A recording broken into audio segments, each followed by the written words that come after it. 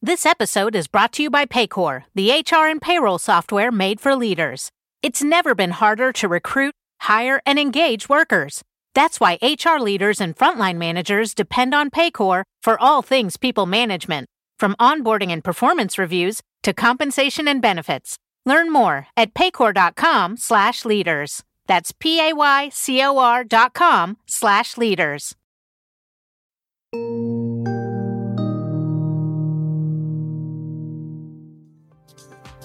Okay, here we go. We are live on YouTube to talk about another very weird Republican debate. Very weird. And I have the perfect people to do it with. They also happen to be the new hosts of a new MSNBC show called The Weekend, premiering on weekend mornings in January. So with me at the table here in Washington, former RNC chairman Michael Steele. Hi. And former chief communications director to Vice President Kamala Harris, Symone Sanders-Townsend. MSNBC anchor Alicia Menendez is joining us from New York. She was anchoring 2 hours already today. So thank you for still being with us. And we couldn't do a YouTube show without our resident YouTube star, of course. Brian Tyler Cohen is here, and he'll be gathering your questions for us throughout the night. You can send them in the chat. We'll be answering them. Ask us anything. I may regret saying that, but I probably won't. So we're going to take you to the spin room. We've got some special guests stopping by. We've got snacks. Yes. We've got snacks, Lots everyone. of snacks. Alicia, if you didn't get snacks, we will make it up to you. We have caffeine. If you chose not to watch tonight's debate, we all totally get it. So we watched it for you, and we're going to get you caught up very quickly. 4 candidates, not named Donald Trump, took to the stage tonight in Tuscaloosa, Alabama. And what may have been, and there's a lot of competition, but it may have been the most off-the-rails debate yet. The only person more fascist than the Biden regime now is Nikki Haley. You can put lipstick on a Dick Cheney. It is still a fascist neocon. This is the fourth debate that you would be voted in the first 20 minutes as the most obnoxious blowhard in America. So shut up for a little while. Do everybody a favor. Just walk yourself off that stage, enjoy a nice meal, and get the hell out of this race. Is he fit? You have your thing. Is he fit or isn't he? No, I don't have my thing. We don't. He's the thing. Is he fit or isn't he? You're talking about him being 80 years old. It doesn't mean that somebody couldn't get elected. That's up to the people that DeSantis, let him. All right, guys. That was special. That was so special. All right, Michael Steele. Have you ever seen Love and Hip Hop? I know. There's a Cardi B moment where Cardi B is like, what was the reason? What was the reason? That was Chris Christie. That was Chris Christie. I saw that on Twitter tonight. Yes, Maybe it was you using that on Twitter tonight. All right, so Symone, we saw some key moments there, I suppose. Key moments? Crazy moments? I don't even know. Crazy. Well, what was your takeaway watching the whole debate? Well, I watched the last debate as well, like we all did. I thought the last debate, and I hate to say this, but it was a little boring. It was a little muted. The last debate. This debate was not muted. It was the opposite of the last debate. The last debate, I would argue, was more policy, substantive, right? This debate, we're talking about not even the core things of Donald Trump. So I thought that Nikki Haley, out of all the people on the stage, looked like the adult on the stage, if you will. I still have yet to see a president. It was concerning. People sounded angry. They were yelling, they were screaming. I was shocked that abortion didn't come up. I'm more shocked that abortion didn't come up and healthcare didn't come up, but yet Vivek Ramaswamy found time to bring up climate change at the end. And anti-trans. More anti-trans than anti-Trump. Okay, Michael Steele, give us your take. I come at it a little bit. Don't hold back today. No. We're on YouTube. Hold back. Me hold back? I'm joking. No, I'm going to differ a little bit from my friend, Symone. Nikki Haley was muted, in my view, this evening. Do you think that was purposeful? Because I kind of think maybe. I think a little bit, yes. In the political parlance, it was, you got to lead, hold it. Don't do anything or say anything that gives away your lead or your opportunity. The problem is you still have to do something. And there were moments where she tried, but it's one of those things when you're playing catch up in that space, when the incoming is coming and you're just sort of standing there and not really engaging, it becomes a little bit of a problem. So I give the evening to Chris Christie for 2 reasons. One, he was the only one who made it very clear that the guy they needed to beat was Donald Trump. He is 40 points ahead of all of them. And so as he noted, we're going after each other and he's the one who's winning. So I thought that was important. And two, I think there was a little bit more gravitas from him on some of the issues that they did discuss, where he sort of admitted where, in the past his position may have been one thing, and he sort of talked about how he kind of grew in that moment. So I would give him the advantage on this debate tonight. Well, I guess it depends on whether Republican primary voters relate But that's not the point here. You're way past that. You're way past performance on the debate stage. Yeah, performance on the debate stage. He's not picking up voters tonight. Yes. He's not going from 3 to 8. Tomorrow. But he's going for history, I think. He had some good moments, and we'll talk about those. Okay, Alicia, hello in New York. Tell us what you thought. What was your takeaway from that wild and crazy toad ride? I will not be sharing my analysis until snacks and caffeine are provided. I was given this cup if you were of here, we would water, have so delivered what you'd requested, or what I thought you might like, maybe is more what it is. I mean, the best part of the entire debate was texting with Symone. Outside of that, it felt like I was watching the darkest, saddest games of Mad Libs ever. Fauci, Soros, woke industrial complex, fentanyl, all the talk about trans kids. Really no focus on any of the issues that matter and are going to drive voters to the polls, at least when you're talking about a general election. I mean, I think we all know these ideas aren't coming from nowhere. They're clearly showing up in focus groups. Perhaps they're showing up in polling. But what it means is that they're spending time on this stage, not talking about the stakes at all, not talking about the alternative reality where Donald Trump is to win the nomination. They're not even talking about just the issues that are top of mind for voters, like the economy, like housing affordability. There was, some weird riff from DeSantis about drilling for oil as a way of somehow bringing down the price of gas prices. Symone said it. There was no talk about abortion. It's stunning to me. And granted, I did take several breaks, so you'll forgive me if I missed it. But, I mean, there was another mass shooting in this country today. You didn't miss it. I didn't miss it. There was another mass shooting in this country today, and there was no talk about guns and gun culture. So it felt just completely disconnected from the reality of the moment. And to Michael's point, this may not be about picking up any voters, but this is the alternate slate of candidates we could be looking at in some weird world where it's not Donald Trump. And you don't get the sense substantively that you're seeing anything that meets the moment. Yeah, there are moments in these debates, I totally agree, where it feels, do you guys know what Second Life? Do you remember what Second Life is? It's like that alternative universe online. And there were moments in this debate, but others, where I felt like Ron DeSantis and Vivek Ramaswamy were like Chat GPT candidates, where they were like spitting out words that didn't necessarily make sense together. And the differentiator for me was in part that whether you like Chris Christie or not, or Nikki Haley or not, they spoke like actual human beings. And the other two were kind of like, they had like a Mad Libs of words they were supposed to say over and over again. The most desperate. I mean, when you think about, Christie and Haley, Christie long ago disabused himself of the notion of actually being the nominee for obvious reasons. The base gives him a negative 56% approval plus. But for Vivek and for DeSantis, they were in play. They were the guys who were bringing the juice, and especially DeSantis. So now, when you're DeSantis and you're dropping to 4th and 5th place in a 4-man race, not 5th in a 4-man race. I can count. 4th in a 4-man race is still not good. No, you're 5th. But Doug Burgum, in a 4-person race. May not be on the stage. There was this crazy. So Vivek. So if you guys can pull up number 11, where Vivek, and just to go to Alicia's point, sometimes we forget the crazy things that are said at these debates, and it's kind of like they just get washed through the moment. But Vivek talked about January 6th as an inside job. I mean, one of our producers was making that point, like, yeah, it was, because Trump was running the White House. Okay, so let's play this and we can talk about it. Why am I the only person on this stage, at least, who can say that January 6th now does look like it was an inside job?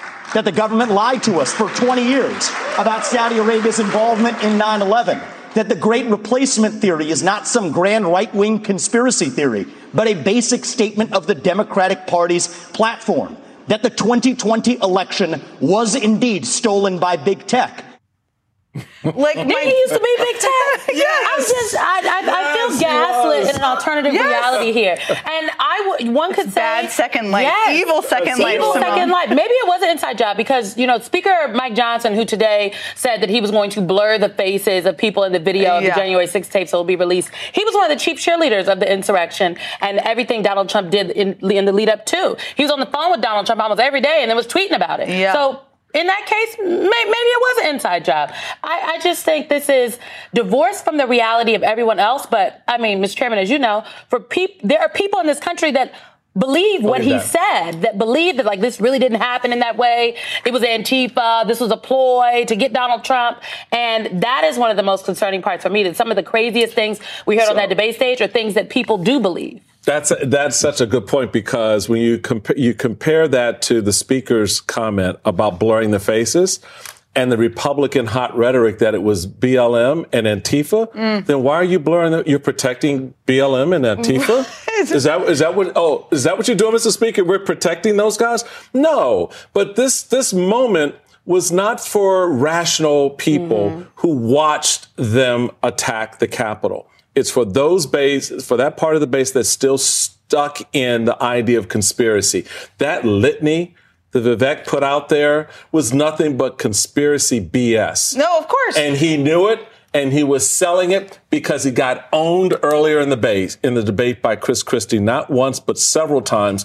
And on the back end, he's trying to figure out how he can reassure himself with that base. The man doesn't have the gravitas for the presidency, but here's the reality. He doesn't have the gravitas with the base for them to move off of Trump to him. No, and that's the reality. They don't entirely maybe take him serious. They like his words. No, he's good entertainment. He's good entertainment. He's flashy, loud noise.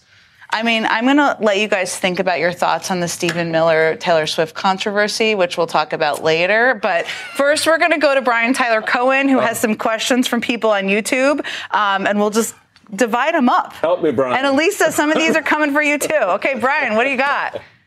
Well, look, I think it would only be smart right now to ask one question from me, and that is, could everybody here please go ahead and name 3 provinces in eastern Ukraine? Oh, my God. Wait, first of all, does someone want to put American boots on the ground in Ukraine on that stage? Well, I didn't think anybody did. So I was just like, what's he talking about? I don't even. It's a total straw man. First of all, it's a total straw man. But second of all, he came in thinking that this would be some cool gotcha moment for Vivek, and instead it just made it. I mean, it makes him look like he spent 4 minutes on Google prior to the debate looking up some lame gotcha moment. That's it. on the way, he was like, "Tough Ukraine question. Give me one. Hey Siri, Chat GPT, and give me some words." Exactly. Nobody's sitting there watching that debate. Well, I was going to say, nobody that is sitting there watching that debate thought that prior to Googling that answer, that Vivek was some expert on Eastern Ukrainian provinces. But No. I mean, I also have to say, listening to Ron DeSantis talk about foreign policy and say, it's a red flag when someone says, I know a lot about this issue. Right. And you're like, I don't know. And then he starts talking, you're like, things you do not know about include foreign policy. Right. Okay, go ahead, Brian. Okay, so we have a question from Faith Adams, and the question is, do you think if all but one candidate dropped out of the race and focused on running against Trump, that lone person could win the nomination, and who do you think that person would be? Oh, this is like fantasy football version of politics. Yeah, I kind of love it. Okay, Symone, what do you think? I just think no. Look, I think that a lot of people say, if DeSantis gets out, it helps Nikki Haley. But in all of the polling, DeSantis's voters, their second choice is Donald Trump, not Nikki Haley. Now, some would say, I think, Mr. Chairman, maybe you told me it's a competition. You got to give him a chance. But I don't know. I just think that the base is beholden to Donald Trump. That one candidate would have to attack Donald Trump. Where? I know. It's a tough. Okay, we're going to keep taking them. So, Brian, what else you got? All right. So this is a question for me, and I'm especially interested in this one. But is there a world in which a third party candidate, their presence in this race doesn't redound to Trump's benefit? Hell no. Michael wants this one. Alicia, that is my considered political opinion. No. Every number I have seen There is not one poll that's been shown, a legitimate poll, serious poll that's been shown, that's been taken and shown that I've seen, where Donald Trump loses with a third-party candidate in the race. And right now, polling is showing that on the Democratic side, that those people on the ballot against Biden are hurting him, potentially in a general election. So those votes are leaving the president and going somewhere else. And if they're not going to Kennedy, they're going to Trump. So the reality of it is this race has to be a race between the two. Anything else other than that will require the Democrats to do something that's on a scale that's twice or three times what they did in 2022. Meaning turning out their vote, because you've got to overcompensate for the drag that those candidates are going to create in that general election. This is not 1992. Where, you had George Bush out there running, and you had, all these other activities that were not as important. And even then, Ross Perot got 17% of the national vote, but didn't pull enough to hurt Bush considerably. So the reality he lost the race, but the reality of it is third-party candidates here are devastation to Biden right now. And they've got to figure out how this is going to work going into next year soon. Can I have one quick point there to just say that if there are a number of candidates that are actually meeting ballot access and getting on the ballot, where they get on the ballot in general election matters. And there is a scenario where enough candidates get on the ballot where no one reaches 270. They get very close. And then in that instance, 12th Amendment, the House picks the president and the Senate picks the vice president. And Mike Johnson is very empowered. Okay, we can't let Alicia off the hook here because, we got to get more questions. So, Brian, what do you have? What's the next one from somebody watching? Yes, so we have we have one from Coach Hayes, and the question is, how do Biden and Harris reach out to Black? Hello, Coach Hayes. Yes. How do Biden and Harris reach out to Black and brown men, and should they invest in southern states? And I'm going to add to that, and just and basically, how much do they invest in areas where Democrats don't typically invest, knowing that resources are finite? This is Symone's area of expertise, so I'm going to kick it back to Symone. But I like that at least now we have questions that are existing here on Planet One. I would just note they have to invest in some of these other areas. I mean, you think about Reverend Raphael Warnock, the senator in Georgia, who won his Senate race multiple times by closing the margins in places in rural Georgia where Democrats usually do not do well. It's how Joe Biden won in 2020, closing up the margins in places where Democrats usually don't do well. You cannot go into places in the South and rural areas and get clobbered. It will not work. You will not win as a Democrat. And so they must invest. I think that the ads are great. I spoke to Quentin Folks, who is one of the deputy campaign managers, and he noted that they're going to start investing in some door knocking. Warnock's race. He ran Warnock's race. So he knows a little bit something about closing the gaps. Yeah. So he said that they're going to start investing in on the ground organizing. Right now, they've put a record number of money into ads, which is important. Digital ads, on television ads, targeting Black and brown voters, but getting into communities, the barbershops, the beauty shops, and the Bible studies, as I like to say, is going to be very, very important to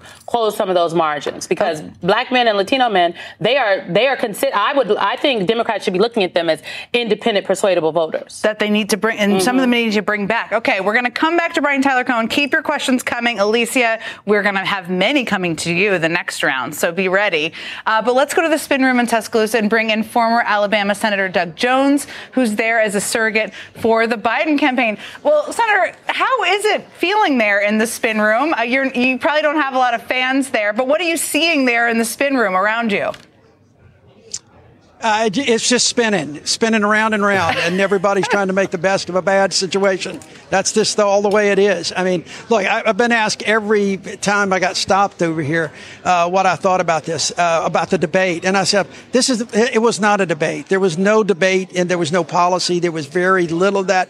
It was all name calling. It was all bullying. And they're trying to get their best foot forward here. But the fact is, Jen, I can't see any votes being changed out of what happened different here tonight. It's the same story, the lack of policy. Hell, they spent 20 minutes on talking about bathrooms. You know, Joe Biden is trying to protect democracy around the world, and they talk about bathrooms. That's just the way this went tonight.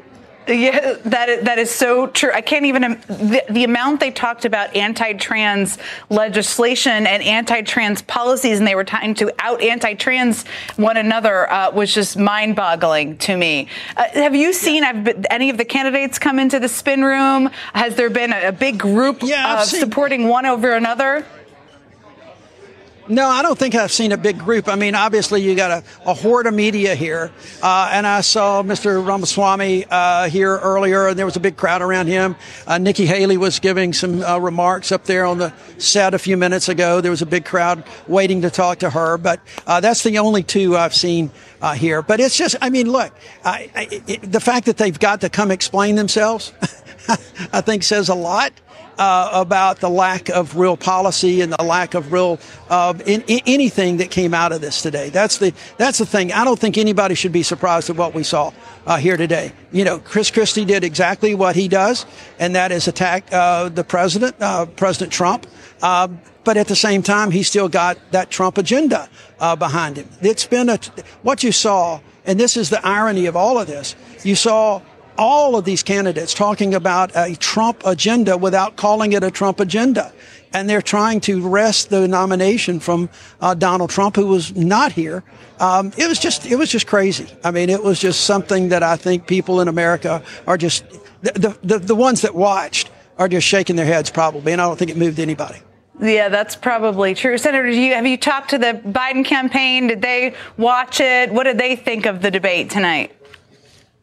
Same thing. We were kind of, several of us were watching that together, and it was, you know, you just look at this and you just kind of think, what the hell are they talking about in many of the instances, especially when a lot of it just made no sense, and everybody was trying to one up each other about what they did as a governor or what they did as a business person or what they did as a prosecutor. That's all this was. And the thing that you didn't hear, nobody really addressed, what are they going to do? Are they going to really dismantle Social Security like so many Republicans in the Congress want to do? Are they going to dismantle Medicare? What are they going to do about the Affordable Care Act? What are they really going to do? Do they have a plan to really give health care to the American people? None of that was addressed. They had every opportunity to do that, and they didn't take it. And there's a reason for that, because they have no real policies, Jen. This is all about division. It's about living in the past. It is about the retribution, even though they deny that for themselves. That's all this is about for this party right now, and it's a really sad state of affairs in my view. Senator Michael Steele here. So I take to heart everything you just said there, and it's all absolutely true. But the latest polls have Donald Trump over Joe Biden by 4 points, 48 to 44. So despite all of everything you just said, the guy with 91 indictments, whose party can't seem to get themselves out of a bag that's opened at both ends, is beating an incumbent president who has had a sound, solid legislative as well as political agenda. So how do you, or how does the Biden team reconcile their campaign against that fact, that reality at this moment? Because those are your numbers. And you're right, but at the end of the day, you gotta climb out of a 4-point deficit in just this poll, and there are others that show that may be widening. So, particularly with respect to African American men and Hispanic men, Trump's stuff is resonating. Michael, so, how do you see that? Let me tell you, here we're on the campus of the University of Alabama. At the beginning of the football season this year, they wrote this football team off. And now we're in the playoffs for the national championship. Okay. Now I know there's controversy about that. Yeah, I was going to say, I don't know if I use that as an example, but okay, we'll go. No. Here's the thing. Here's the point of that, Michael. Here's the point. They stuck with their plan. They stuck with their process. They didn't listen to the naysayers. They demonstrated time and time again to people around the country, to people, their fans and others, that they are a talented, football team that can get the job done. And regardless of whether you agree with their selection, they got the job done. And that's exactly what Joe Biden has been doing his entire presidency. He has been getting the job done. And as this campaign goes forward, and as people have the two choices, which looks very much like it's going to be Donald Trump and Joe Biden, people are going to start focusing in on that, and they're going to start focusing in on the chaos, as Nikki Haley said, that Donald Trump creates, and they're going to focus on the job that Joe Biden did, pulling us out of COVID, saving democracy around the world, trying to do all of those things, bringing jobs in, the CHIPS Act, you name it, canceling student debt, which is going to help so many people in Alabama and elsewhere. That's how you get this done. You don't panic. You don't look at a poll that's a snapshot of a day, a year out from an election. You wait. And the thing about the polls, Michael, and you know this, the only polls that really count are the elections. And look what Democrats and Joe Biden have done in elections since 2020. They have defied all of the so-called polls leading up. And people voted, and they voted for the policies of this president because he's getting the job done. And that's what I truly believe is going to happen in 2024. Alicia, I know, has a question for you, Senator. So take it away, Alicia. Senator, I was struck. Yes, you had Chris Christie sort of prosecuting the case against Donald Trump. You had Vivek with his, Mary Poppins bag of conspiracy theories. But there were cracks in the way that Nikki Haley and Ron DeSantis were both this time talking about Donald Trump. I'm not sure if you caught that reference. Haley said something like, well, as good as people like to say the Trump economy was, and then she went on to criticize him on the deficit. DeSantis complaining about Trump's age, which I thought was interesting because it would have been a much harder and better hit if he had gone after the question of acuity and the mistakes that we see Donald Trump making out on the trail when he's giving interviews. In the room, did any of that land? How was it when you had DeSantis, when you had Haley making even sort of those marginal exceptions for their general praise for Donald Trump? And how did the Chris Christie prosecution land? Well, you heard the boos from Chris Christie on a number of occasions. He had to stop at one point to say, you can boo, but I'm the only one up here telling the truth about Donald Trump. And I think, in fact, he was. I don't think that those landed well at all. I don't think they really landed any hard blows against the president. The fact of the matter is that, as Sanders said that it was Republicans and Democrats who increased the deficit. But what he didn't say is that we almost had to, in a number of things, to fight COVID. That's what this president has had to do. We had to come out of COVID. We had to increase the deficit a little bit to do that. What they're also not saying about inflation, they love the fact that the stock market is still going and corporate profits are up. But they're not trying to make that connection that corporate profits have a direct connection to the price of goods that people are paying every day and those inflationary prices, whether it's gasoline or whether it's, the price of butter. Those are the things that they just didn't say. So they hit top lines, they hit their talking points, but then there was no real substance behind the talking points. Senator Jones, so thank you so much for joining us from the spin room, right in the Belly's Beast there. We really appreciate you. Have a good rest of your evening. This episode is brought to you by Paycor, the HR and payroll software made for leaders. It's never been harder to recruit, hire, and engage workers. That's why HR leaders and frontline managers depend on Paycor for all things people management, from onboarding and performance reviews to compensation and benefits. Learn more at paycor.com/leaders. That's PAYCOR.com/leaders. Hey everyone, it's Ted from Consumer Cellular, the guy in the orange sweater, and this is your wake-up call. If you're paying too much for wireless service, you don't have to keep having that nightmare. Consumer Cellular has the same fast, reliable coverage as the leading carriers for less. And for a limited time, new customers receive their second month free when they sign up and use promo code MONTHFREE by May 31st. So why keep spending more than you have to? Seriously, wake up and call 1-888-FREEDOM or visit consumercellular.com. Taxes, fees, and other third-party charges will apply. See website for additional details.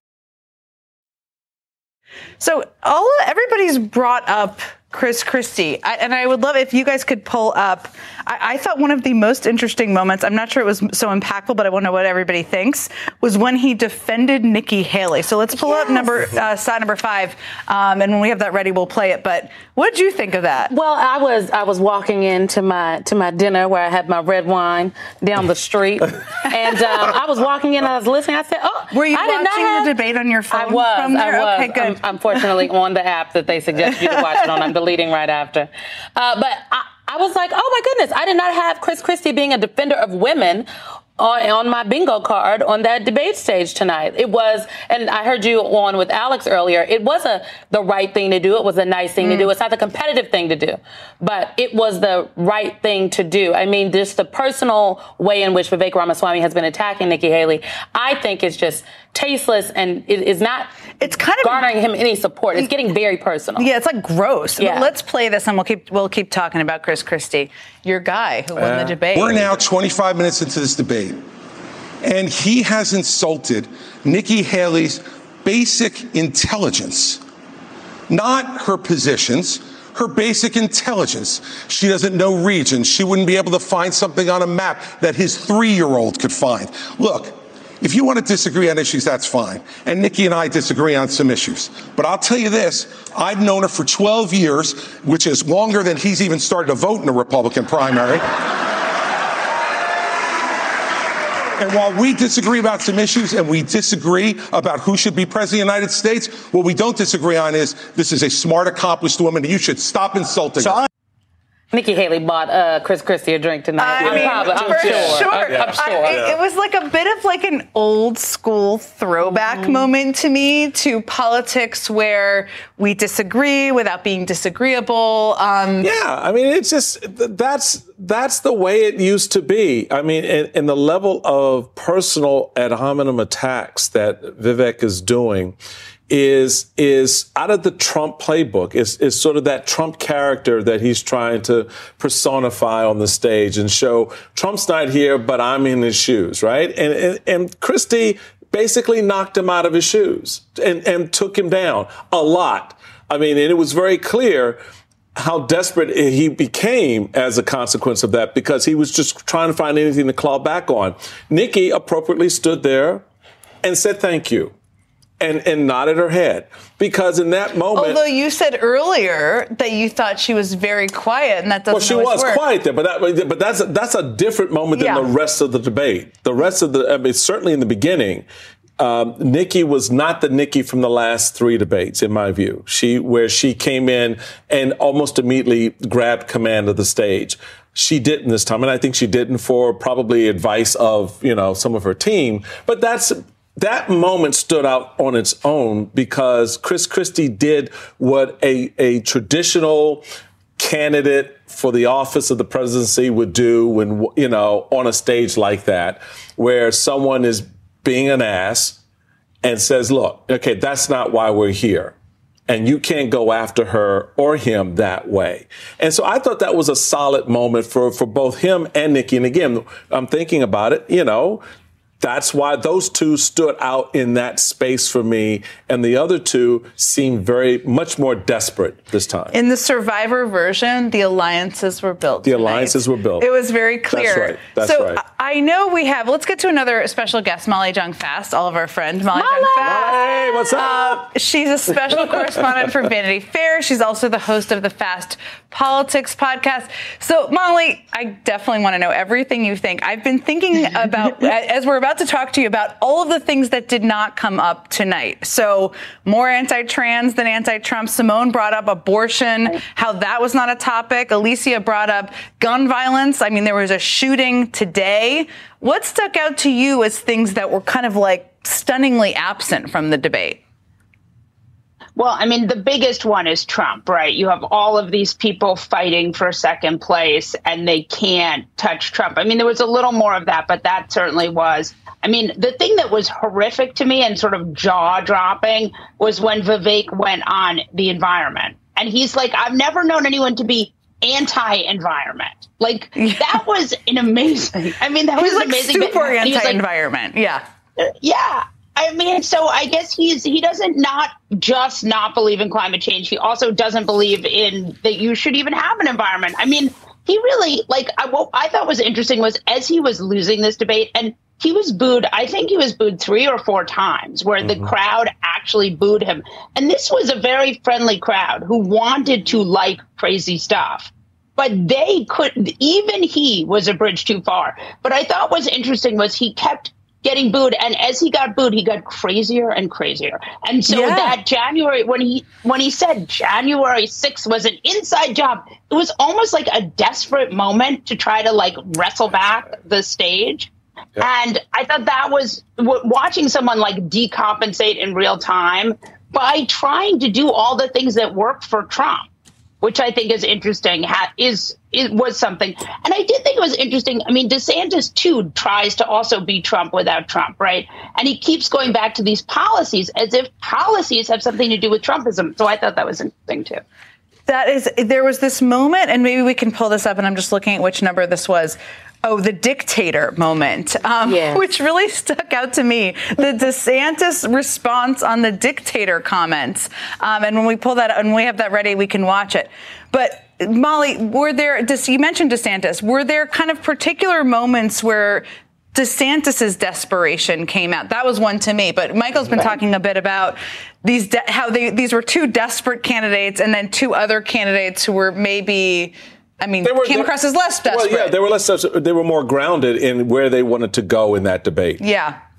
I mean, DeSantis is so interesting to me because he's just very bad at retail politics. I mean, I feel like you guys, human interaction. Symone, you must be, just be so glad he's not. Right. It's so awkward. Nobody noticed that this guy was so uncomfortable. And so even I saw it so much with the Newsom debate when he was with Newsom, and Newsom was just wiping the floor with him. And he kept saying, "You're a liar. You're a liar." And I was like, I don't think this is the effective way to debate someone. And so he does, again, with him, I always wonder, is it he's so bad or they're so good? But he definitely had moments of that tonight where he just looked lost. It was it's like a tick at times or something. I'm not sure. But we have that shot, so let's play that and then we can all talk about it. Look, the media is making a big deal about what he said about some of these comments. I would just remind people that is not how he governed. He didn't even fire Dr. Fauci. He didn't fire Christopher Wray. He didn't clean up the swamp. He said he was going to drain it. He did not drain it. He said he was going to build a wall and have Mexico pay for it. We don't have the wall. He did say in 2016 he'd have the largest deportation program in history. He deported less than Barack Obama did when Barack Obama was president. So some of these policies he ran on in 2016, I was cheering him on then, but he didn't deliver it. I wanted him to be a little dictator in 2016. He didn't do it. Basically saying Trump is not a dictator enough. I'll dictator him. So, Alicia, I know you flagged this moment as one that stuck out to you. It stuck out to me as well. Give us your take on it. Well, we're waiting for all of them to say, hey, listen, fellow Republicans, I know you want to go and vote for Donald Trump, but let me lay out for you why that is a bad idea. Let me lay out to you the way in which he has proven to be a threat to democracy and has promised to be a threat to democracy in the coming days. This was in the opposite direction. This was as though what he wanted was more of that. And it reminded me, Donald Trump wasn't there, but Trumpism was all over the stage in terms of what they were selling to voters, in terms of style, just sort of the meanness, the cruelty, this dark vision of America where everything is scary. There was not a glimmer of hope on that stage where no one said, here's my vision of America. I imagine America to be a land of promise and opportunity. I imagine our democracy to be stronger than ever before. No, there was doom and gloom. And Ron DeSantis saying, I just wish that Donald Trump would have gone harder on his very worst instincts. And so in that way, Donald Trump, is likely, if you believe the polling, to be their nominee. Even if you're living in another reality where he's not the nominee, any of these folks are still carrying his water to different degrees. And DeSantis, to your point, Alicia, is like he's been running to the right of Donald Trump in certain areas. I will be more authoritarian. I will be more of a dictator. I will take over control more of government. Molly Jong Fast, I'm told you have an early morning Joe hit. So what are you doing here? I'm told. I just wanted.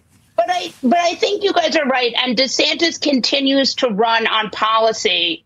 He thinks somehow Trumpism is about policy when Trumpism was never about policy. It was always about personality. Yes, exactly. Molly, keep writing, keep tweeting, keep fighting. We'll love you in the morning. We love you doing all your things. We'll see you very early on Morning Joe. This episode is brought to you by Paycor, the HR and payroll software made for leaders. It's never been harder to recruit, hire, and engage workers. That's why HR leaders and frontline managers depend on Paycor for all things people management, from onboarding and performance reviews to compensation and benefits. Learn more at paycor.com/leaders. That's PAYCOR.com/leaders. Hey everyone, it's Ted from Consumer Cellular, the guy in the orange sweater, and this is your wake-up call. If you're paying too much for wireless service, you don't have to keep having that nightmare. Consumer Cellular has the same fast, reliable coverage as the leading carriers for up to half the cost. So why keep spending more than you have to? Seriously, wake up and call 1-888-FREEDOM or visit consumercellular.com. Savings based on cost of Consumer Cellular single line 1, 5, and 10 gig data plans with unlimited talk and text compared to lowest cost single line postpaid unlimited talk, text, and data plans offered by T-Mobile and Verizon January 2024. I'm told we have another special guest joining the conversation. Robert Gibbs is with us. My old boss. He's like my favorite boss. You know, don't tell other bosses who are watching on YouTube. Very smart. He's the former White House press secretary for President Obama. Okay, Gibbs, you have prepped a lot of people for debates. You've watched a lot of debates. Give us your unvarnished. What was the craziest moment here and your takeaway on whether this will have any impact in any way? And maybe who's going to be second place? I'll ask that question. Yeah. I think in terms of the craziest moment, I think just any time Vivek opened his mouth and engaged, particularly I thought in just a nasty way with Nikki Haley. I mean, it takes a lot to get booed at your own party, and he did. So I was really struck by that. I thought Nikki Haley, who gained momentum out of her performance in a number of these debates, just did not have quite the showing that she has had in the past. I think she spent a lot of time probably thinking to herself, are these things I need to respond to? Are these things I need to ignore? Mm-hmm. I think in the end, she started to begin to say, look, I'm just not even going to, ask me, do you want to respond? I don't. I thought Christie was much stronger. You could see him assert himself in a way we really haven't seen in some of these debates.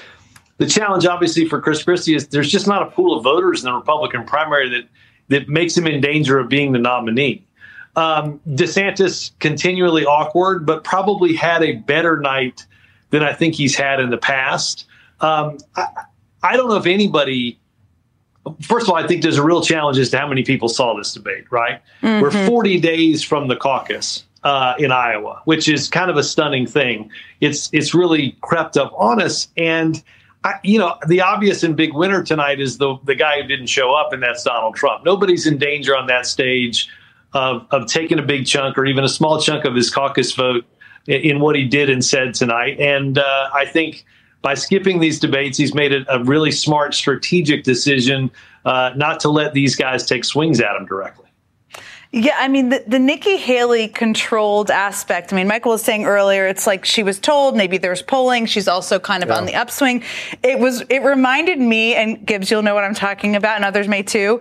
At the White House podium, in the back of the podium, there's a little space for like a cup. Mm-hmm. And Dana Perino wrote in her book about how when the press in there were acting crazy, she would just like flip him the bird and nobody could see. And I was thinking, like, is Nikki Haley just like flipping the bird at all of them? She was flipping a lot of birds. Right. And she's just like staying controlled because she knows she needs to be. What I also thought was interesting, and you always raise abortion, Symone, so it didn't really come up. Nikki Haley kind of had this sort of a moment, although I thought she said a whole lot of nothing. Mm-hmm. You thought it was very good at the last debate. And tonight, she repeated twice her pro-life record in her opening, and she really didn't say a lot. But what did you think, Symone, about her? I thought that it was an intentional avoidance about the issue of abortion tonight because, I mean, the RNC, the candidates on that stage, the voters, they see everything that we see. They've seen the reaction and the response when it comes to abortion and reproductive freedom in this country. They hear from people on the campaign trail that are also Republicans. Republican women don't want to be told what to do with their bodies as much as Democratic women or independent women do either. So I think that it was an admission on the RNC and the debate moderators' part and tacit acceptance and co-signed by the candidates on that stage that no one felt the need to bring up abortion, that no one felt the need to bring up guns. Yeah, it didn't surprise me. It would have surprised me if they brought it up. No, that's fair. But it just was a bigger... Because this is not an issue that's going to move numbers for you in the Republican Party. They're all of one mind on those issues. So why am I going to get on the stage and try to relitigate something that we've already won litigation on? So the reality we're looking at this through a general election lens. These individuals are in a Republican primary that's trying to get 25% of every registered Republican in the country to vote for them, because that's about what the turnout's going to be, right? So those issues, particularly on the Hill, they're not going to talk about the shooting that happened today. There's no way in hell they're bringing that up. Maybe some of those children that got shot. But wait, I understand it, but I'm trying to. I need help understanding some things. Help them out, Alicia. But then, help me understand the entire exchange they had about Nikki Haley wanting people to have to use their actual name as their username. I mean, I get that it's supposed to be like a big brother government argument theoretically, but I thought I was lost. And I understand that I am not a Republican primary voter. I had no idea what they were talking about, nor did I have any idea who that was supposed to be appealing to or motivating. It seemed there were a number of times where they got real weedy on things that they almost perceived to be hot button issues, but I quite frankly could not follow. This is very true. We do have, if we have it, this is number 16, which has a bunch of attacks on Nikki Haley. And some of them, to your point, Alicia, were quite obscure, which is kind of interesting. So when we have that, we can play it. Do we have it?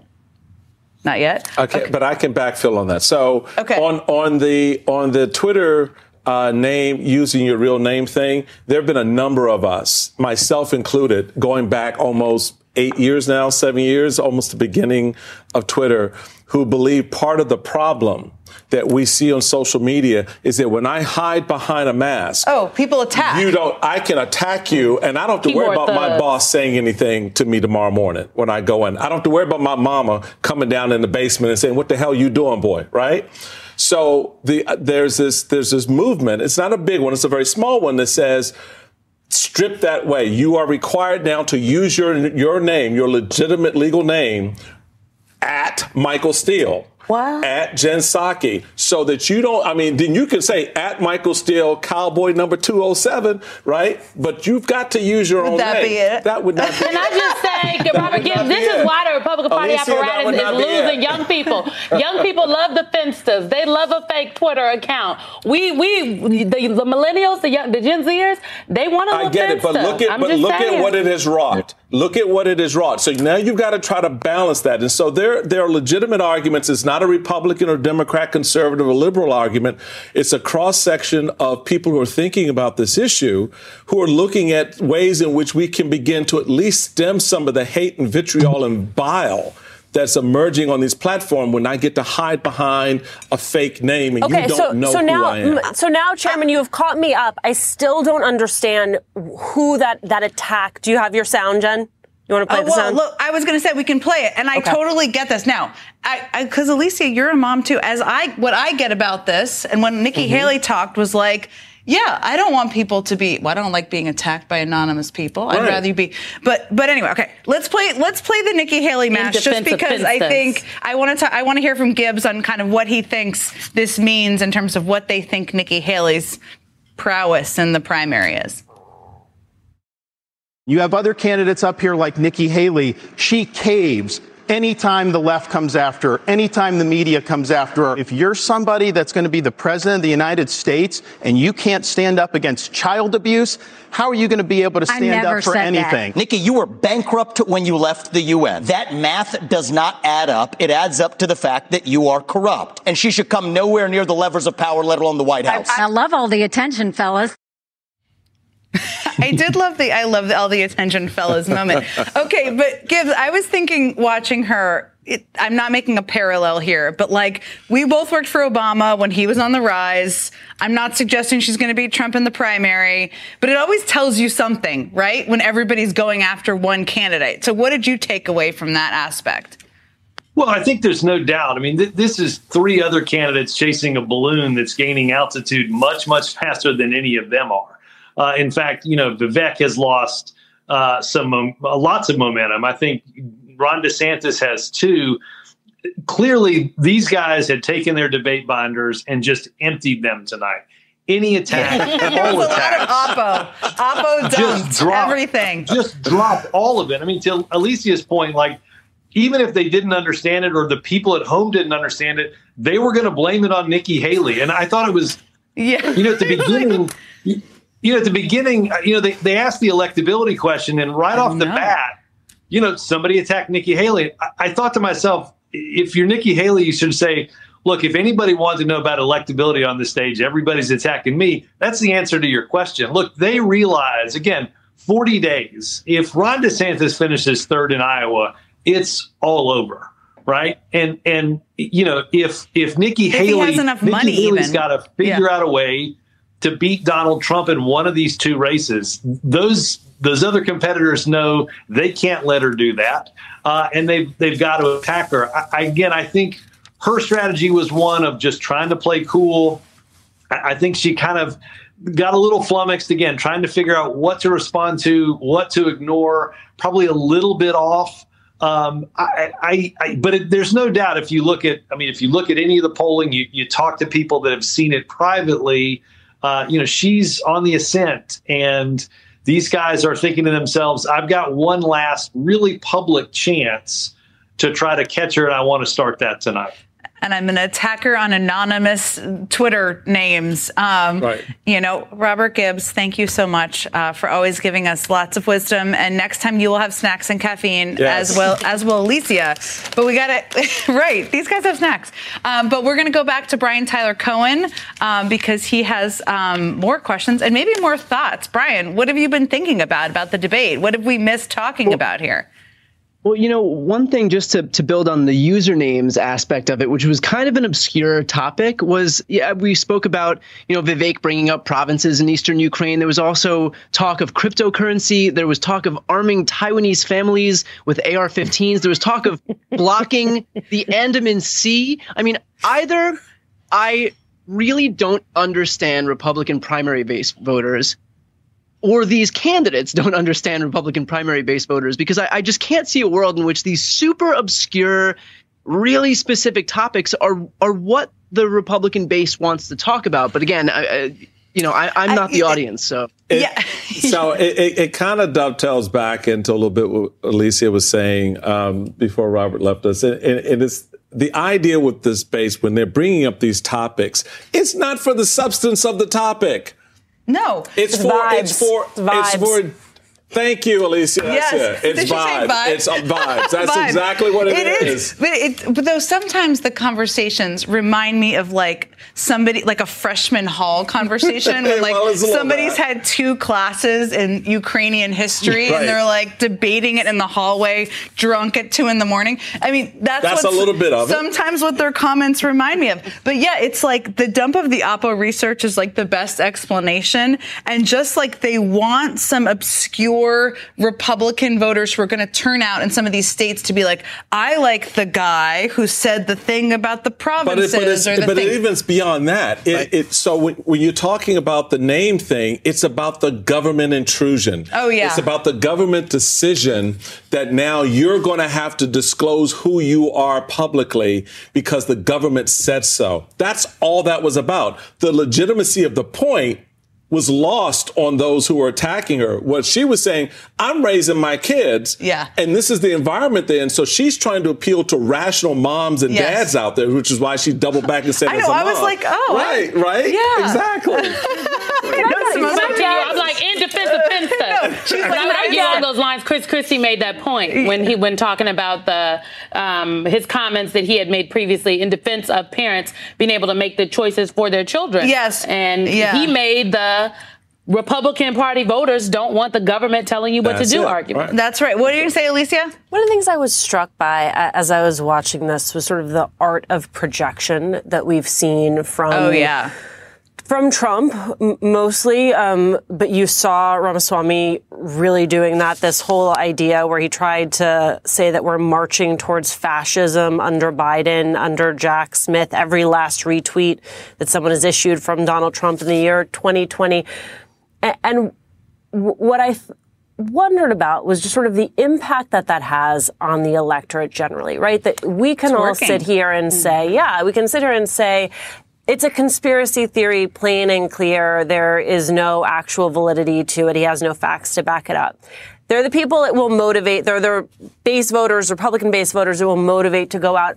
The people I worry about are people who, are busy. They may not be consuming a ton of news.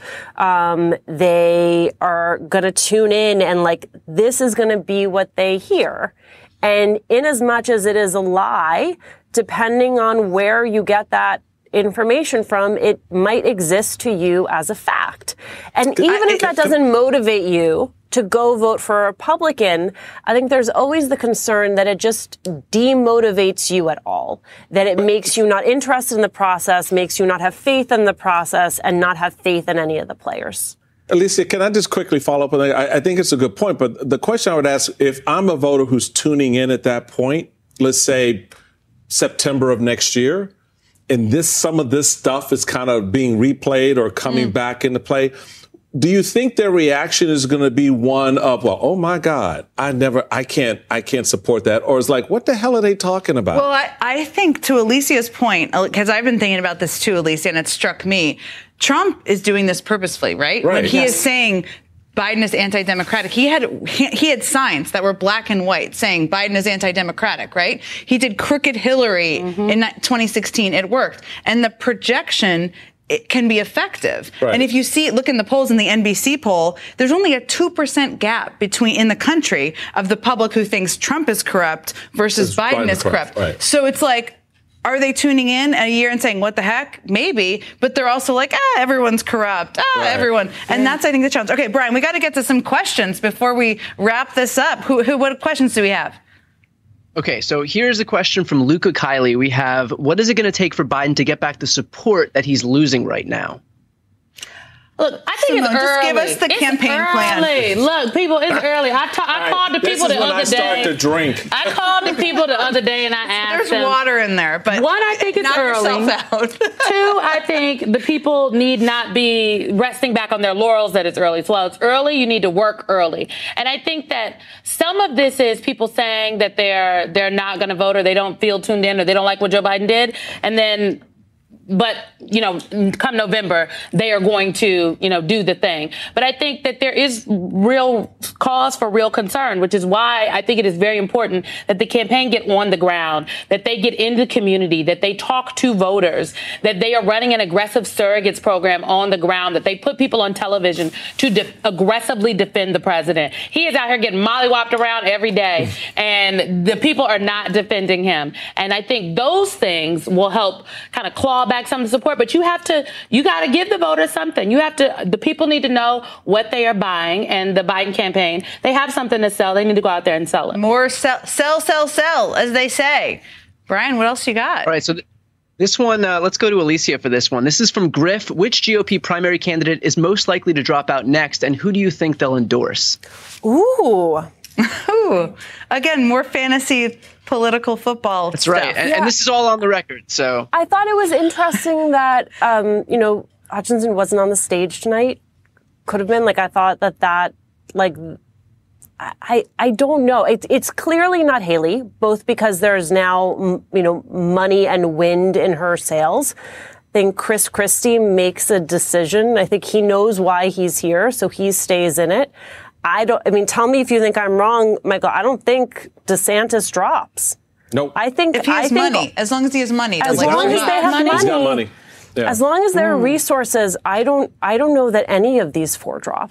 The only way they drop is, and since this was the last debate, they're not. Everyone's going to ride now to at least the caucus. Now, if there were one more debate, the RNC would sort of work the edges so that probably Vivek would not make the cut. But now they can just eat peanut butter and jelly and ramen in their basements. So now they're just doing the thing all the way through. So I think you're right, Alicia. You're not going to see anyone get out at this point because the caucus is in 40 days. And then you've got New Hampshire right after that. And they're just like, let's do it. We'll let's just hang in it. Why not? Yeah. All right, Brian, what else you got? All right, so I think I'm going to try to throw out a question here. I'll ask this to you, Jen, and that is, do you think that anybody on that stage would be a viable candidate for Trump's vice presidential pick? And I have a thought on this, so this is why I'm asking this, is because there are two trains of thought. On one hand, there is the Carrie Lakes and the Marjorie Taylor Greenes, who are very clearly the Trump loyalists that he needs and that he's kind of promised to surround himself with if he were to win a second term. But at the same time, those people pose a little bit of a risk because they take attention away from somebody whose whole reason for being is to get attention. So do you think that he'll opt for someone of the Marjorie Taylor Greene, Carrie Lake ilk, or someone like a Nikki Haley who might be more the Mike Pence route to give some voters a permission structure? Well, as much as Trump is a sycophant, he also is practical and he wants to win, right? Mm-hmm. So I think my bet is he'd pick somebody who he thinks would help him win. That's my bet. Now, I'm not in Trump's head.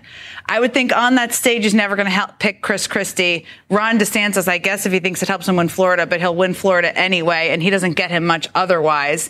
I'm not actually – the Nikki Haley case, I'm just not sure if that is a bet he would make. So I kind of would go the Carrie Lake route, but I don't know. What do you think, Michael? I don't think his choice is on that stage. I don't think Donald Trump is going to be looking for anyone who's going to help him this time, because he needed that the first time because he was an outsider looking in.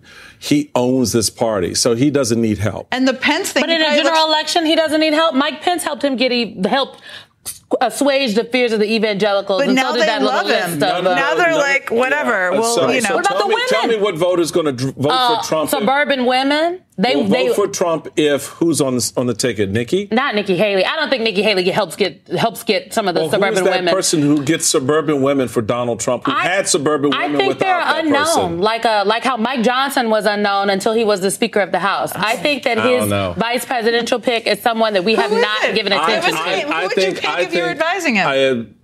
Probably Elise Stefanik or... oh, Lord. Yeah. She's going through a real transition of sorts. Okay. I'm just saying. Look, there's a practical aspect to Elise that works for Trump on a number of levels. And I just think that someone like that is much more. See, this is not about who helps him. This is about who will do what he tells them to do. No, that's true. Know. It's a different moment. I still think that you have to win a general election. And to win a general election, the voters have to vote for you. And they have to want to like who they're going to vote for. So if I'm Donald Trump, I need a lady that they like because I'm a womanizer. They've already worked the vote. Well, Symone, that's why they got all those election folks out there that no one paid attention to. Still the election. Well, that's going to do it for us tonight. We have not found a viable female suburban woman who Trump likes quite yet. Maybe some people out there have an answer for that. Michael, Symone, Alicia, thank you so much. And Brian, of course, our YouTube star. Thank you so much for joining us. And Brian. Thanks to you at home for watching. We hope you all had as much fun as we did. For now, goodbye from Washington. Great job, Jen. Great job.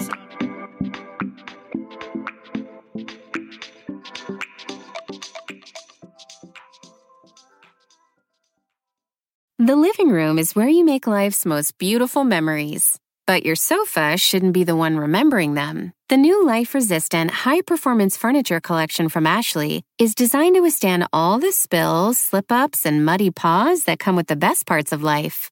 Ashley high-performance sofas and recliners are soft, on-trend, and easy to clean. Shop the high-performance furniture in-store or online at Ashley.com. Ashley, for the love of home.